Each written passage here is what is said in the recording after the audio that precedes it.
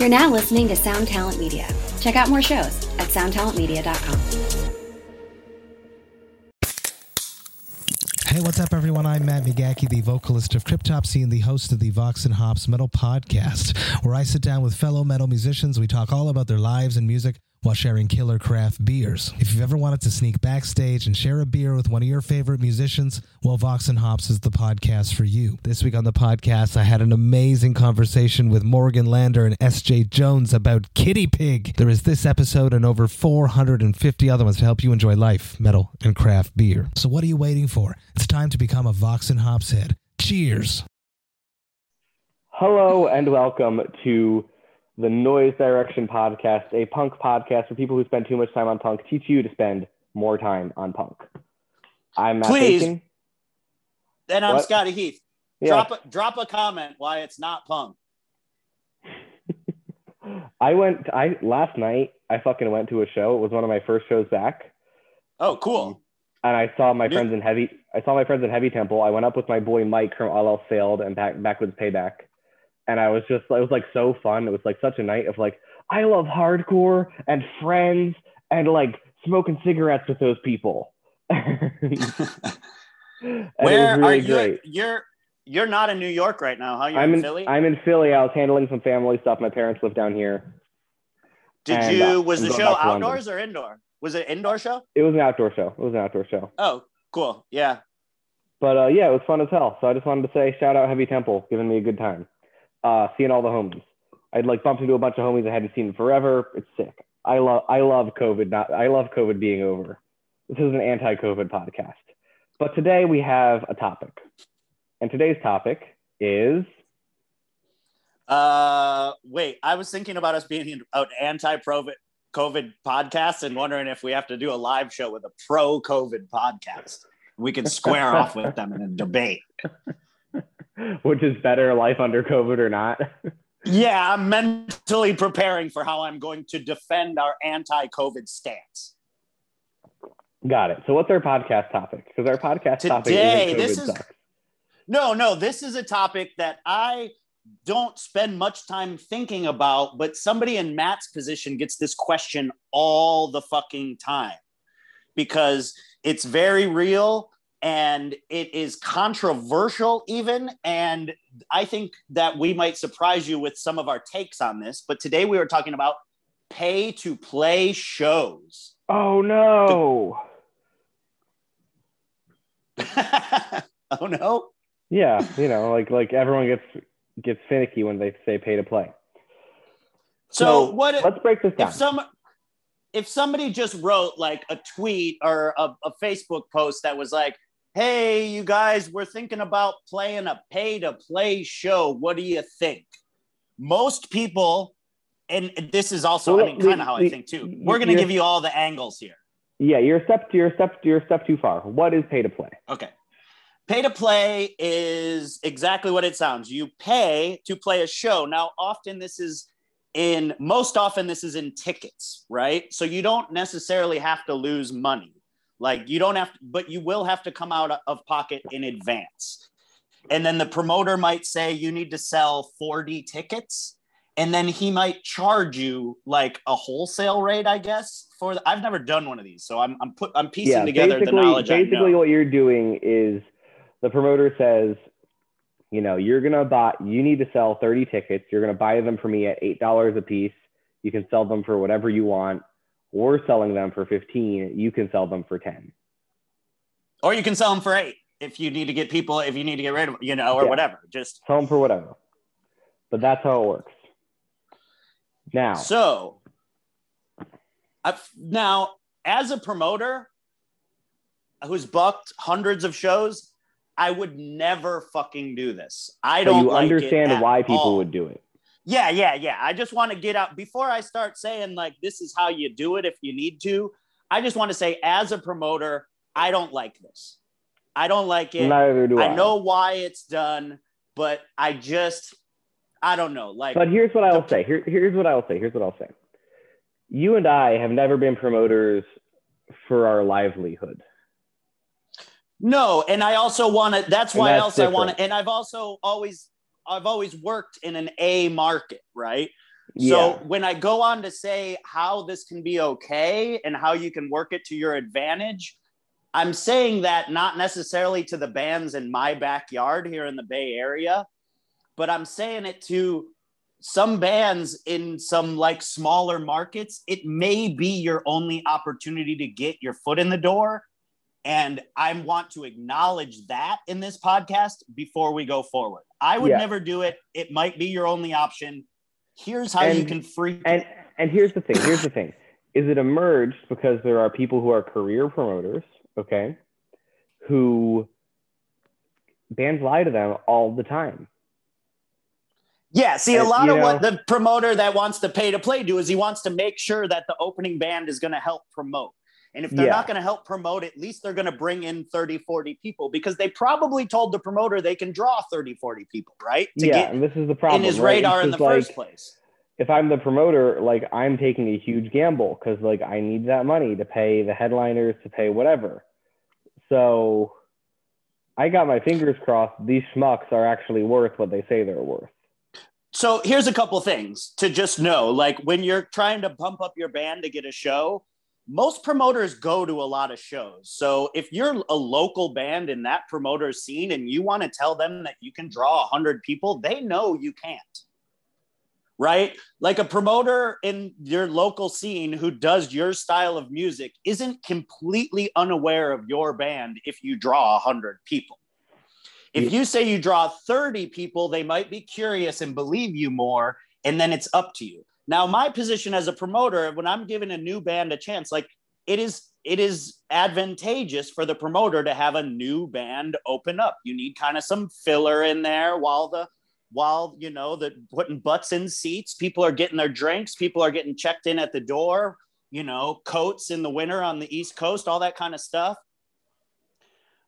But what I do as a promoter is I just let that band know that my expectations of them is that they are going to promote and bring their friends. Yeah, totally. That it is already a great opportunity for them to shine. And I don't feel like I need to dangle $150 in front of them to get it done. And I also don't think that $150, or let's even step it up if it's $300, I don't think that makes or breaks my show or my back end when I'm paying people out at the end of the night. But again, just to repeat this, you're also, you know, you and I are the same. We're booking shows that we think are cool for our friends. We're not booking shows because that is how we're going to buy groceries. And I've never booked a show because a band told me they can draw 100 people. I've only put bands on shows that I like their music and I want them to play in front of my crowd because I think they're going to kill it. Not because I think they can make it a little easier for me to pay the headliner at the end of the night. Yeah. Okay. I agree. So all that out of the way, I live in fucking Lawrence, Kansas, and, you know, 10 big tours. I love Lawrence, Kansas as well. But maybe 10 big tours come in through the year, like, you know, international bands, right? You might not get a lot of opportunities to play in front.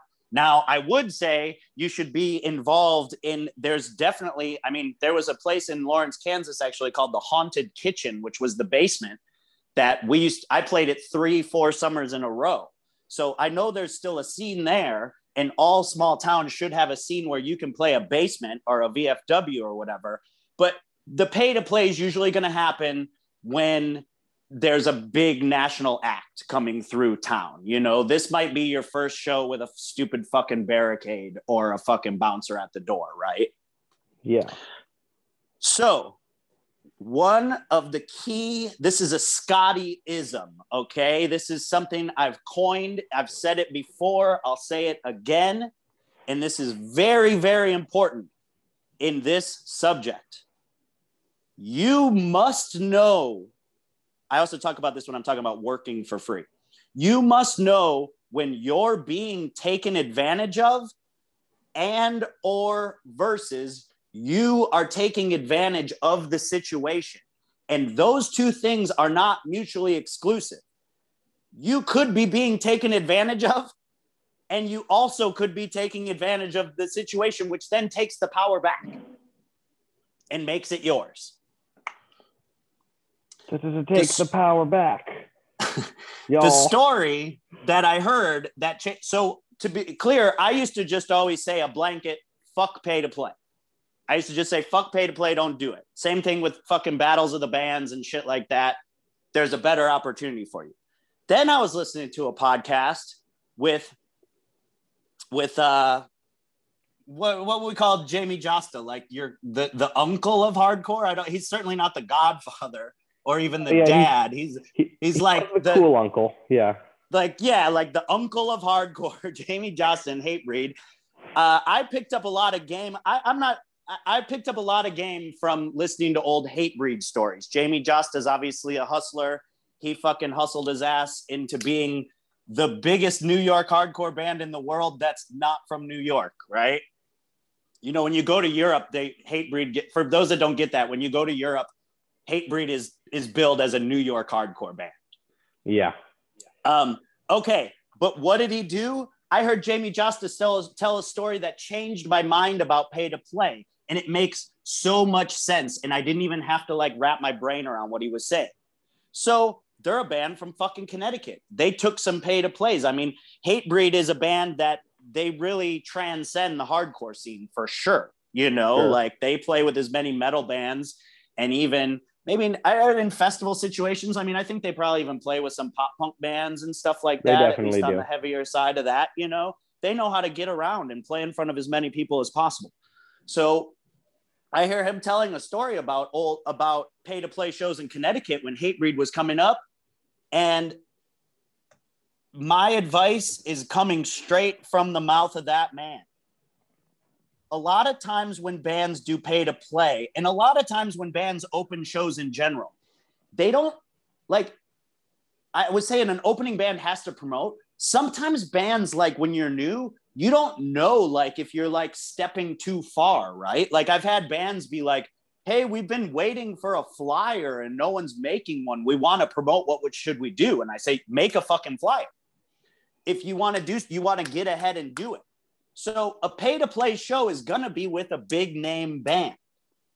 Now, if you pay to play, you want to make your own flyer. You want to use your correct logo, not some font that the promoter assigns to you.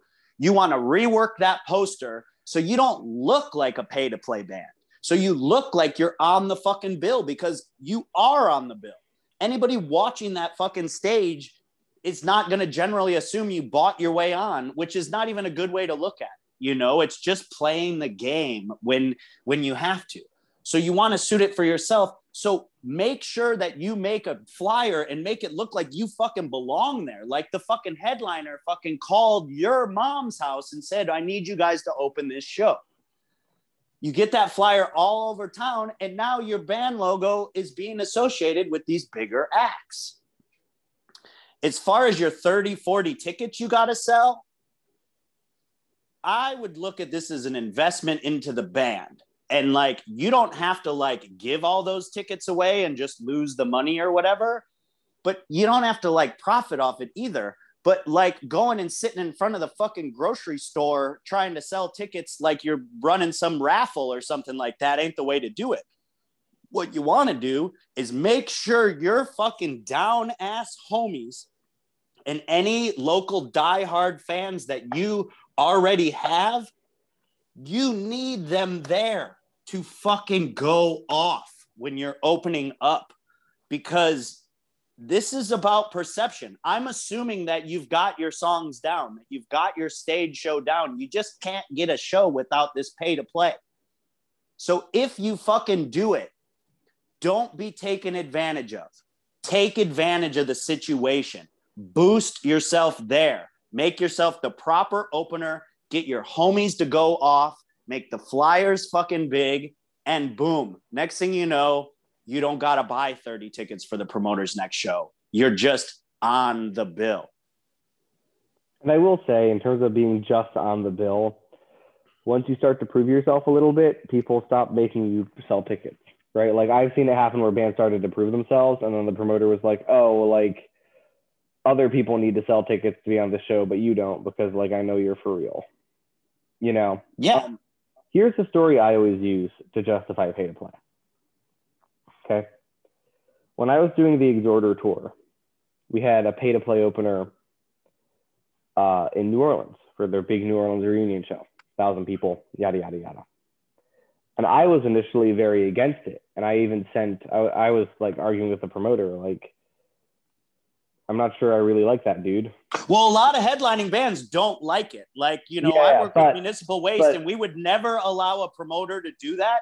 And if we got to a show and found out that the opening band was a pay-to-play on our show, there would be a problem between management and promotion, for sure. Here's what that manager said, or here's what that promoter said, which really stuck with me. Was, look, man, if you can't sell 50 tickets to open for the Exhorder reunion show in New Orleans, maybe you shouldn't be opening for Exhorder. And that really seems fair enough to me. Do you know what I mean? Like, to me, that's fair. Yeah, well, it's like, oh, if you think you deserve this, show me. Yeah. Because I'm trusting that you do. Yeah. Because you can only fuck yourself by not selling these tickets. Yeah, and that's what I'm saying, you know, and to me, like, that's pretty justified. If it's like, look, like, you know, because ultimately, like, promoters don't make a lot of money. You know what I mean? Yeah, but I'm going to bounce back and forth a lot, because I'm still like, well, why can't the promoter just find a fucking band that they know draws 50 people and just put them on the fucking bill like a normal person? I agree, but I'm just saying I understand why people make that choice. Yes. You know what I mean? And I also think that, again, I think that it's different when it's you and me booking shows with a bunch of our friends where, you know, like when I book a show, it's like an event, right? Like the idea is like, this is going to be fucking sick and everyone's going to turn out and have the time of their lives. I'm never worried about 50 tickets. If they're not going to show up and my show is going to get ruined, right? Exactly. But if you're a promoter booking 5 shows a week, I get why you would do it. But again, a lot of legit promoters don't. St. Vitus doesn't. And they're the most legit promoters around. Yeah, but like I said, that's an A market. I mean, that's why I'm like, if I knew a promoter in an A market that's doing this shit instead of just getting the other active bands, like, this is why I go back and forth. Like, oh yeah, well, and that's definitely part of the game. Is like, if you're a promoter and like you don't know your scene like at all and like can't figure out, you're just like, falling back on this shit. It's bullshit. Like, like that's dumb, because that's just like admitting defeat and that you don't know, and that's fucking exactly. But that's not what we're talking about. I'm just, every time I start like promoting, doing these shows, my brain is like, yeah, but it's bullshit, and I'm like, no. This episode's about how to make it work if it's what you have to do. Yeah. And I'm really talking to more small town bands, you know? You know, and like, and there's nothing wrong with like giving those tickets away, or even like I see people like doing a ticket raffle, you know? Or, you can pull a Kiss and just get all the fucking, you know, if you've got 30 tickets and you want to give 20 to women to show the promoter that you drew a bunch of women to the show, which is always really positive, and the other 10 to the biggest fucking moshers in the scene, like, you're fucking golden, right? I mean, that's if you've got a fucking pit master in your scene, which every scene has a pit master or two. If you're going to give a ticket away, that's who you're giving it to. And you're like, bro, please set it off for us as soon as we hit the stage. It's a big deal for us. There's a band I work with. I don't want to give away too much, but they're playing a festival, okay? And they have a bunch of their hometown people coming to the festival. And so what we're having them do is they're giving all the hometown people driving to the festival with them the band shirt. So even though they're early in the day, there's going to be like 20 people wearing the band shirt all day. Rocking the merch, then standing up front when they play. It's all really smart. Exactly. This is all an investment in the future of your band. And it's like, when you do stuff like that, it's like, you know, and like, here's the thing is, because I kind of like when it's like, oh, hey, sell these tickets. Because then it's like, because obviously I'm like addicted to selling, you know. Yeah. But it engages you. It makes you more invested in it. Literally invested. What I'm saying cash. is like, there's so much stuff you can do where you can be like, hey, buy a ticket and then come up to the merch stand and we'll give you a patch. Okay. Yeah. Oh, yeah. Like the people that buy advance tickets off me, like, we got a sticker pack for you when you get that. Exactly. Right. Thank you. Like stuff like that. And by the way, there was something very intentional. But when you make people go to pick it up, that actually reduces the amount of people who actually pick it up by a lot. So you're saving yourself a little money there. That's a little bit of psychology. But like, all I'm saying is like, you need to be doing stuff like that. And then one other thing about that I think we missed here, and I know I'm calling pay-to-play promoters lazy, but I'm not calling them greedy, okay? Promoters that do pay-to-play battle of the bands, that's greed. That's bullshit, yeah. Okay? And this is a separate thing. It's like, do not go on unless it's a promoter you have extreme trust for. Do not go on before 6 p.m. Because unless it's that's, you got to look at what the show is. But if it's an evening show. There's so many festival battle of the bands where it's just like, oh, this package store came through, and now the promoter is going to put 20 goddamn locals who start at 1 p.m. and play the small stage. Yeah. You know, like. Well, that was about to be my defense. My defense of the promoter that does pay to play for an opening spot, not someone who makes a whole fucking battle of the bands that starts at 3 p.m. and then the touring package starts at 8. Fuck that. Don't do that. Maddie's right. But in defense of the promoter has to do it, those 30 tickets you're buying, that is not to fucking line the promoter's pocket. It's to make sure that he can pay the guarantee that the package is asking for. Yeah. So just know that too, because I see a lot of, when you hear like people talk bad on pay to play, which I can find myself there talking bad on pay to play, but the idea of this greedy promoter, like, maybe he's an asshole, but like there actually has to be money. Are you greedy about $100? I don't know. It's not that much. Oftentimes that's because the promoter is not even confident enough in his own work that he can do his job, promote, to get enough people there to finish their job, which is pay the headline. Yeah, but also sometimes he takes, I've seen it happen too, where promoters took a risk and then realized after the fact that they gambled a little bit too hard. You know what I mean? Like, I've seen promoters go like overbid on something and then have to like cover their ass after the fact. I've been there, buddy. Oh, I know. But I agree. Like, that's not how you need to do it, but it's just, I just think it's important to like not come at people for trying to do something.